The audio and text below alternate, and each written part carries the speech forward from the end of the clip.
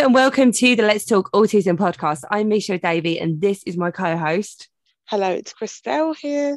Christelle, exciting times. We've got a new guest. Woo, put the alert on. Go on, and then it's going to go doo, doo, doo, doo, or whatever. I can't remember Sound what it is. alarm. Did you like that new guest alert, Mason? I loved it. Mason, hello. This is Mason from Instagram account Advocate for Crohn's. Hello, Mason. Welcome. Hello. Thank you for having me on the show. Really, really super excited to have you on, Mason. Now, Mason, you reached out to us. You said you'd like to come on Let's Talk Autism podcast, and we love having new guests on. So please tell us. We're just going to say, right, Mason, get on with it. You can present now. You can tell us all about you. Take over. Yeah. Take to the floor. Okay. Well, hello everyone. My name's Mason. So you already know that part about me. So I'm a advocate for Crohn's and autism. So I have both. I have Crohn's disease and I also have autism. So my aim is to raise awareness for them too. But I like to raise awareness for anything really that's relevant. I have my own podcast as well, so I raise awareness. I speak to different people who have autism, people who work with autism, and similar to Crohn's and inflammatory bowel disease, which is part of a sector of Crohn's disease. So that's a little bit about me, what I do, trying to help other people really. That sounds fantastic. So can you just tell us a little bit more about Crohn's disease?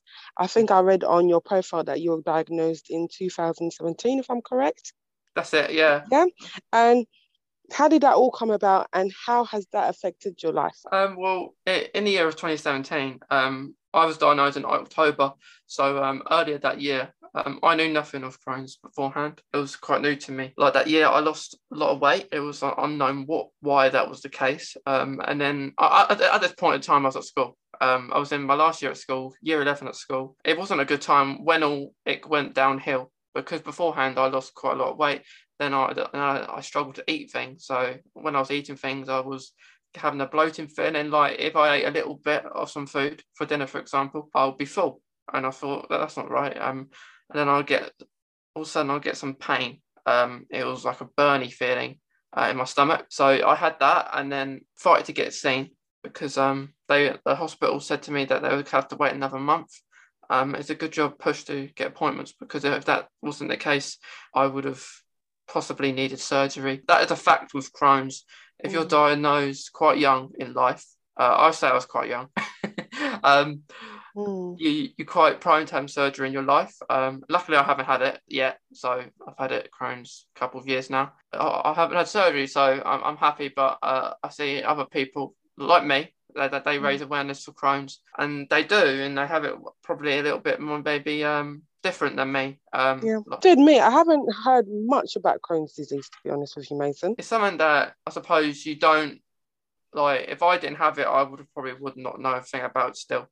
So I kind of educate myself a little bit about it, and then I hear, and then I like when I was diagnosed, I thought no one else has it, and then I found on Instagram there was lots, and I was more happy. Well, it's not nice to have it, but it's nice to hear that other people do as well. And so, Mason, you are autistic. When were you diagnosed autistic?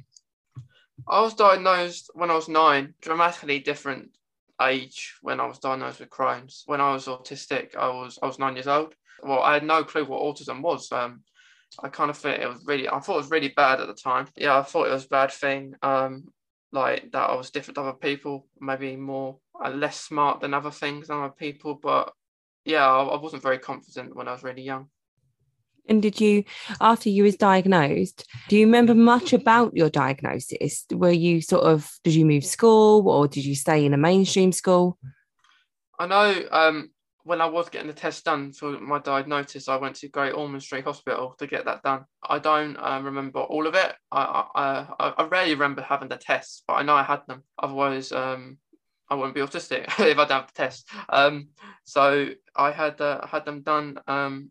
At the time, I would have been probably in primary school. I stayed there. I stayed there in primary school, and then after that, I went to a mainstream school, and then I spent a year in mainstream, and then I moved to a special school because the mainstream school wasn't really understanding because I come across as an autistic person does things without asking help. I was that kind of person at mainstream because I didn't want to feel like the odd one out. Like if everyone else is doing all right in the class and I'm just the odd one out, I don't want to be like that. I left and then I went to a special school. And was that a better experience going to a special school? Yeah, I think it was. It was a lot better because I grew more confidence around different people. They understood more. Even though at the mainstream school, I did like a couple of the teachers. I did probably make one good friend there, and I made a couple. It was quite funny because one of the teachers left the same day as me, so we were kind of celebrating getting out. Yeah. And do you know, looking back, I know because you're quite a lot younger than me and Christelle, believe it or not, Mason. And so I kind of, when we hear about sort of stories about school and autistic people that go to school and then it's not inclusive for neurodiverse children, what sort of things would you say were contributing factors that made school kind of not very inclusive for children like yourself who are autistic or neurodiverse? I think it's like it helps when the teachers, when I was at mainstream, there was a couple of incidents which weren't very nice. I like to class myself as a good a good child when I was at mainstream, but that there was a couple of incidents like where autism, I was in like a kind of a class that was relevant to people having autism and special needs in mainstream. I was in a little classroom, and one time I got asked to go to the library after lunch. Well, I thought I did, and it wasn't just me and a couple of class mates were just standing outside the library waiting because we had to wait for the teacher to unlock it. And then she didn't come, and then I walked back to class, and she was sitting there. And then I thought, well, why are you sitting here? We're supposed to be in the library. And then she says, didn't understand. She said, she didn't say that. And then I was all confused. She gave me the attention, and then I had a year come to see me the following morning. And then he wasn't very nice about it. All the other people were there, just standing there, and no one was speaking. So I spoke up and said, I went there because I thought that's what I got told. Obviously, there's some communication and then difficulties. And then he said to me, "Well, let you off this time." Now, because I've grown confidence, I probably would say something like I didn't at the time. At the time, in my head, I was thinking, I got nothing to be let off for. But yeah. So just like a general lack of understanding, really, of autism. Yeah, that's it. Yeah. And then once you've got your diagnosis for Crohn's, how, as an autistic man, kind of, how did the two, I don't know how to say it, Chris, do you know what I mean? Yeah, well, how does your Crohn's affect your autism? Does that make any sense? Well, how do you deal, do you feel like, that, I don't know, how do you cope? It's hard. It's hard because let's put an example, because they're very two different things, but they can have set similarities. I spoke to different people, and they say a lot of autistic people tend to have problems with their gut. I didn't know that until people start telling me this, and then like on my podcast, I'll get various guests saying, I know people that have autism have future problems with their gut and health. And then I thought, well, that kind of makes sense then. If it's just me. Is your diet, Mason, what's your diet like? Because I know my son, and I know I'm not stereotyping, but my son does eat the very stereotyped sort of beige food diet. It's quite sensory sort of thing there going on. Kind of only pasta, rice, white bread. What's your diet like? Because then in terms of Crohn's, is there a specific diet you have to follow? And like, how does that kind of fit into your life, I suppose? Let's go back to 2017. It was that back in time. That year, I obviously couldn't eat anything, but I could have rice and chicken. In that time, I could just about eat it, and that's what I lived on for a while. And then I noticed one thing got a little bit better because that was kind of called a flare. Like a flare when you've got, like with Crohn's and IBD, you have inflammation, which is like, that's what Crohn's is. It attacks you. It's attacking your bowel and your body. And unfortunately for me, because even though I have Crohn's, it's a bit like autism in the way, like everyone with autism has a different type. They might have a similar type of autism, but it affects them in a different way.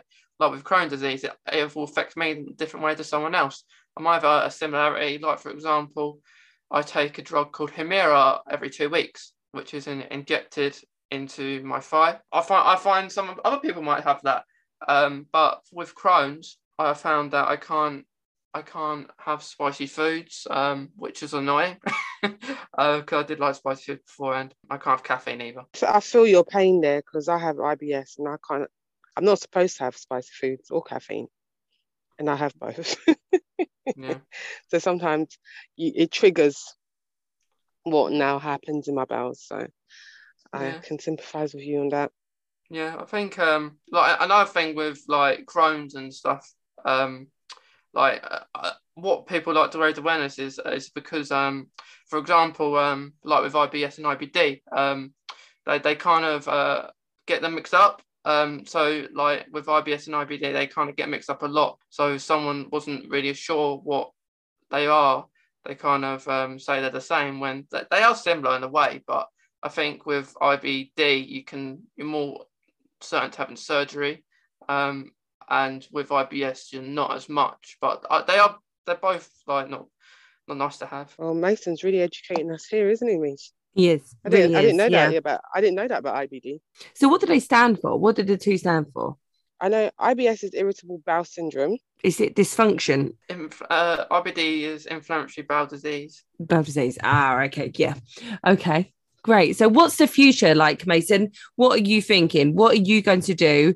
You know, you've got a strong name there on Instagram. It's advocate for Crohn's. So what's your thing? What do you want to do? My dream is to be a football coach, and I am quite qualified. I like before the pandemic, I was qualified. I did my FA level 1 course, and I did it all, and I did the first aid and everything. So yeah, that's kind of my dream as a job. Sounds fantastic. We've had a football coach on here before, haven't we, Mish? What's his name again? Oh yeah, Dave. Yeah, Dave. Oh yeah, maybe you could speak to Dave about that. Yeah, he coaches. Yeah. Would you like to coach? Do you know when you're talking about coaching, would you like to work with other autistic children as well? Well, when I was younger in primary school, I obviously liked football. It's like a football coach I want to be. When I was at primary school, there was a football coach like come every week to teach, and then as I got older, obviously he was still there, and then near enough to my whole school of primary school really. He does like camps and holidays and stuff, and I before the pandemic I used to help out. I was like just something I enjoyed to do because it's nice being like played as a coach when I was just playing as one just to help out and stuff. And then I got my thing and everything, and then he gave me a call end of 2020ish, and then I messaged him late last year because I couldn't do it last year because with my Crohn's it puts me at risk even before COVID because of the medication I'm on, because the medication I on cancer patients take, and for me I'm in the group clinically a vulnerable group. Oh wow. And even though there's no restrictions, well, there's going to be no restrictions, so that's not so the case for me. So it's like much harder doing things. So even like football coaching, doing close enough sports, there's always stuff I want to do because I believe COVID will be here, but I think it will calm down. Like it will be like the flu jab at some point. I believe that as well. Yeah. Well, all the best with the coaching career, Mason. Well, I'll have you know, I was pretty good at football when I was younger. Yeah. Misha, I don't know why you're laughing, but if I ever decide to go back into it, I know where to come and find you. This is what I have to listen to, Mason. All of this is absolute rubbish. Rubbish talk. Yeah. Are you joking? Christelle's 6'4". She's an amazing. I'm not joking. She's an amazing goalkeeper. No, I was really good at football, and it was myself, Nicola Edwards, and Amy Dowsett with only 3 girls on the boys' team. Do you know Christelle's brother, actually, Mason? Christelle's brother is signed for Rangers. Oh, really? Yeah. Yeah. He's signed. You can look him up. Yeah. John Leofeco.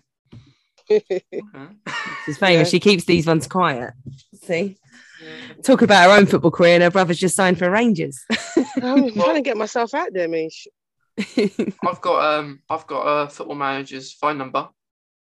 Oh, see, so this could be you one day, Mason. Well, he was connections. He was recently a switch manager Unfortunately, got sacked.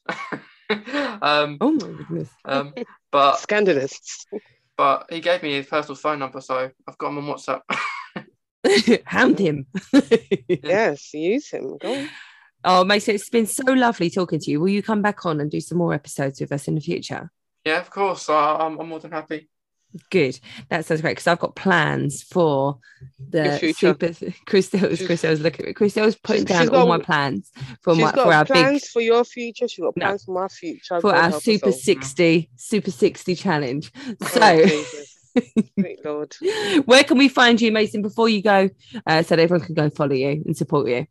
Well, I'm Advocate for Crohn's on Instagram, and also have my on Facebook have it's called My Journey with Crohn's Disease. So I have them, and yeah, I do what I can. Oh, thank you Thank so you much, so much. Mason. Yeah. That was amazing. And I'll speak to you again very soon. Thank you. Thank you. Thanks. Bye. All the best. Bye.